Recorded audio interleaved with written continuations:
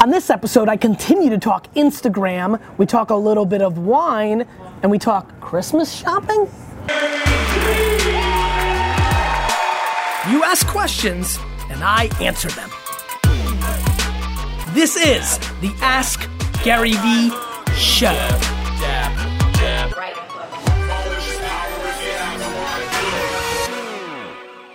Welcome everyone, this is Gary Vee, Nerdchuck, and this is episode 57 of the Ask Gary Vee Show. Before I get into the show, Gina, by the way, I loved your reaction.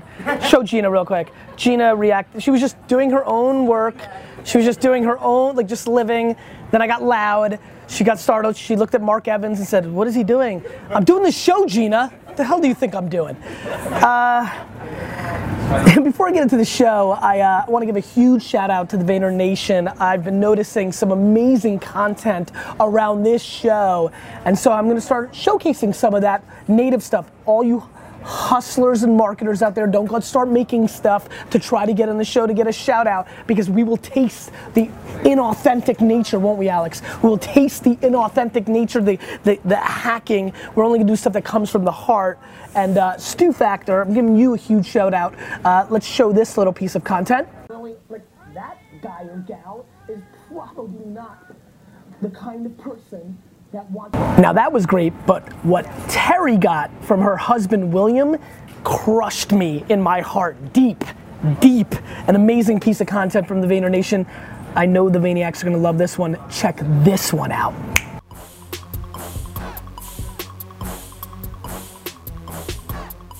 And now, with all that heartwarming, oh, by the way, Steve's back. You know, thanks for all the well wishings, everyone.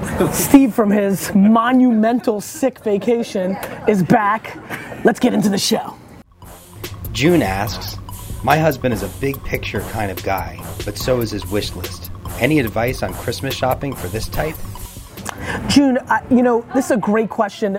If he's a big picture kind of guy like I am, I can answer this perfectly, so I hope he is, because I know exactly what I want, which is one-of-a-kind experiences or effort. Let me explain. Meaning, you don't need to spend a lot of money. Like, for example, here's the greatest gift that Lizzie could ever get me. She could go around for months. You know, my 40th is coming up next November. She can go around and interview every person that I've ever met. Or like, she should come to Vayner and basically get everybody on video telling me that I'm the greatest, right? Like, that to me is an ultimate present, and it's unscalable, right? Like, that's a lot of work. To me, the way to really wow your husband is to make something that is a one-of-a-kind and something that is not scalable. See, my friends, the reason people like those kind of gifts is it's effort. Money, you know, a lot of times, listen, it's hard to get money, but a lot of money from a gifting standpoint is easy. You spend and you buy something, that's great, but your time, your effort, your heart and soul, those are the things you can't replace. And so for my wife and I and the like-minded people that I've met in my life, it is about those experiences. It's about the dinner, it's that you have that's special that somebody cooks, or when somebody makes something. Lizzie got me a gift for our 10th wedding anniversary that I'll keep to myself that is so incredible, and it speaks to that world. And so I would try to do something that's not scalable. Call up 5 of his best friends growing up that he's fallen out of touch with and have them create an audio podcast of like reminiscing of stories when they were kids. Something that just isn't replicatable, something that can't be bought, something that took your effort to execute for him. Antoine asks, "What keeps you up at night?" Antoine, this is a very quick and easy question. Literally, and you know, and I think at some level the reason I took this question, because this is not, I probably have addressed this before with the Vayner Nation, but I just, you know, every so often it's a worthwhile venture to bring it up again, which is, you know, the only thing that keeps me up at night is the things that I can't control.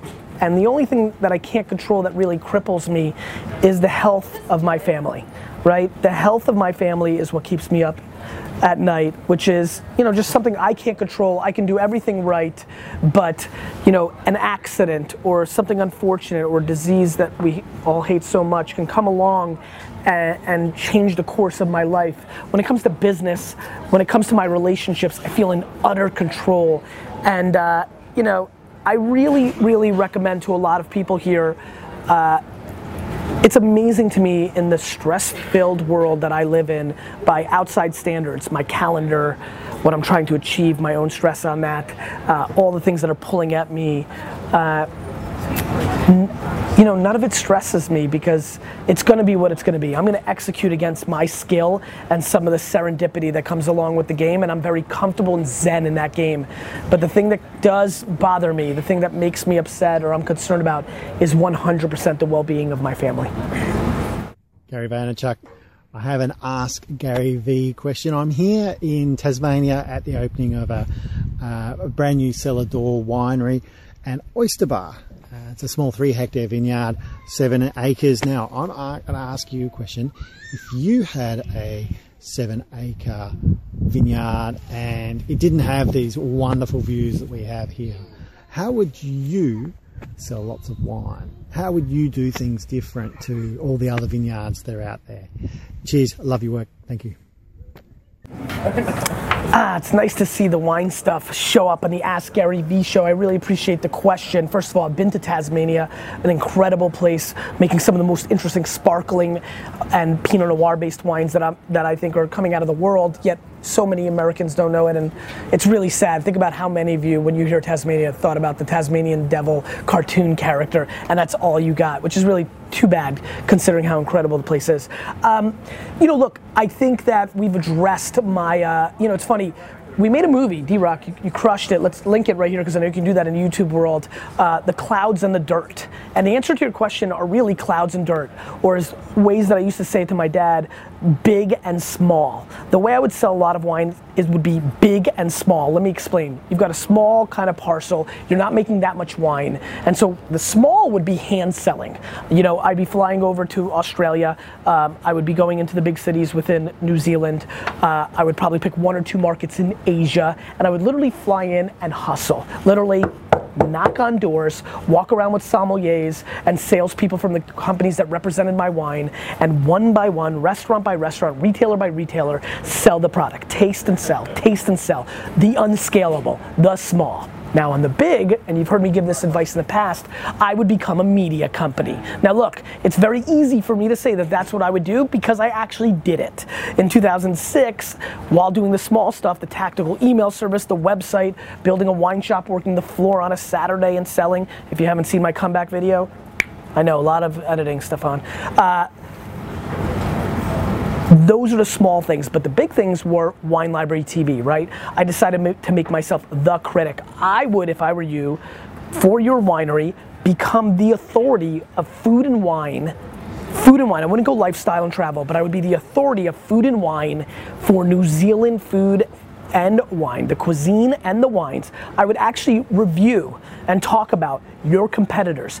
With a small parcel, you're not competing with anybody really, because there's a room for everybody at that level. So I would literally turn yourself, and clearly you're a very charismatic and good looking man on video, you just did it, you felt comfortable doing it. I would execute that at scale, literally replicate what I did by putting out content, whether video, which I think you should do based on what I saw, or written form.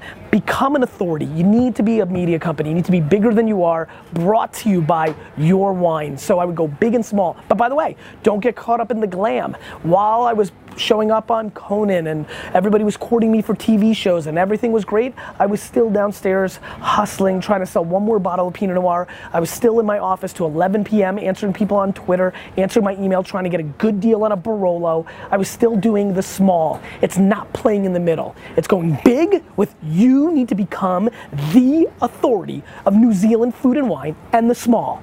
And you have to have the humility to get on a plane, sit in the middle aisle, and go to the Philippines and sell a couple of bottles to some random restaurant.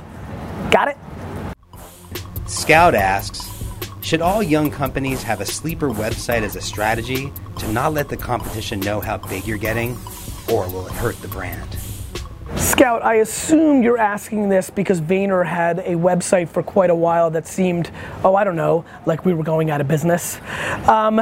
You know, by the way, big shout out to the creative team. That was all my, you know, I don't want anybody who builds the website for the company to get upset about it. That was all on my head, my fault. Look, I think what you do with your website needs to have a strategy. At the time when I was building Vayner, where we had that website, I didn't think we needed to showcase our work or our people or awards to get new business or new talent. I wanted to be really known for what we were doing internally. It was very an internal time, and the strategy was I didn't want anything outward messing up what I was head down doing during that period of time. I think every website, every tweet, every Instagram photo, everything you do, the way you suck in the oxygen needs to have strategy behind it. We should expand on the strategy of the way you consume oxygen. I'd like to see where I'd go with that. So every action needs to be well thought out. Do I think companies need to do that? I absolutely do not. I think my company needed to do that because that's what I thought was the right course of action, staying low, not making, one of the big things is that people thought I was starting an agency, that Mr. Gary Vee Crush It Twitter guy was starting an agency, and it would be a front, right? Like I'd sell you on the sizzle and then our work would suck, and like that's happened so many times. I was so obsessed with actually building a company that and so obsessed that people forgot that I actually built a company before that I didn't want it to be about the sizzle or me or putting all this out stuff. So we just put our head down and executed, and the website really represented where we were at that time. So I don't think there's tricking anyone, like look over here, we stink and then we're great, we got you. I think that that's a romantic way to think about it. I think the actions that you put out to the world need to replicate exactly what you're trying to achieve at that moment strategically for the purpose at hand, whether that's raise money, whether that's to become more famous, whether that's to build a business, and so that's how I see it.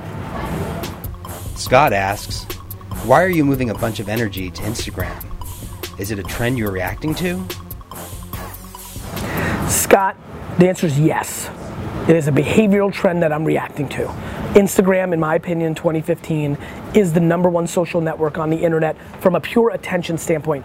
Facebook still has the reach and the product and has the overall attention collectively, but from a depth per piece of content, I think Instagram wins. I think people are really carefully going through their pieces of content. Ads aren't there, old boyfriends or friends that you were in high school with aren't there. It is like who you want. People have been very hesitant to follow people that they follow on other platforms because it's a safe haven, right? And everybody's in it. And absolutely, that's why I'm pushing. Absolutely, that's why I want everybody here at the Vayner Nation to follow me there, because I think my behavior will shift more and more to doing exclusive things there, to telling you about things that I don't say in other places. It's becoming a real 1B to my Twitter world and my Facebook fan page. So I'm in a 1ABC world right now, whereas Instagram was a 2 or a 3 at the beginning of this year. So it is absolutely, just like the last question, my friends, Vayner Nation, let me make it perfectly clear here on episode 57. Big shout out to my boy Bart Scott. As a matter of fact, let's put up the video when Bart Scott gave me a shout out, and I can't wait for the thank you economy. Find it, it's there, it's out there. Let me make it perfectly clear. Nothing I do isn't a strategy that's reacting to consumer behavior. It's how I roll. Question of the day. What is your Instagram handle? Put it in the comments. I want to follow some of you, and I think some of you want to follow each other. You keep asking questions, I'll keep answering them.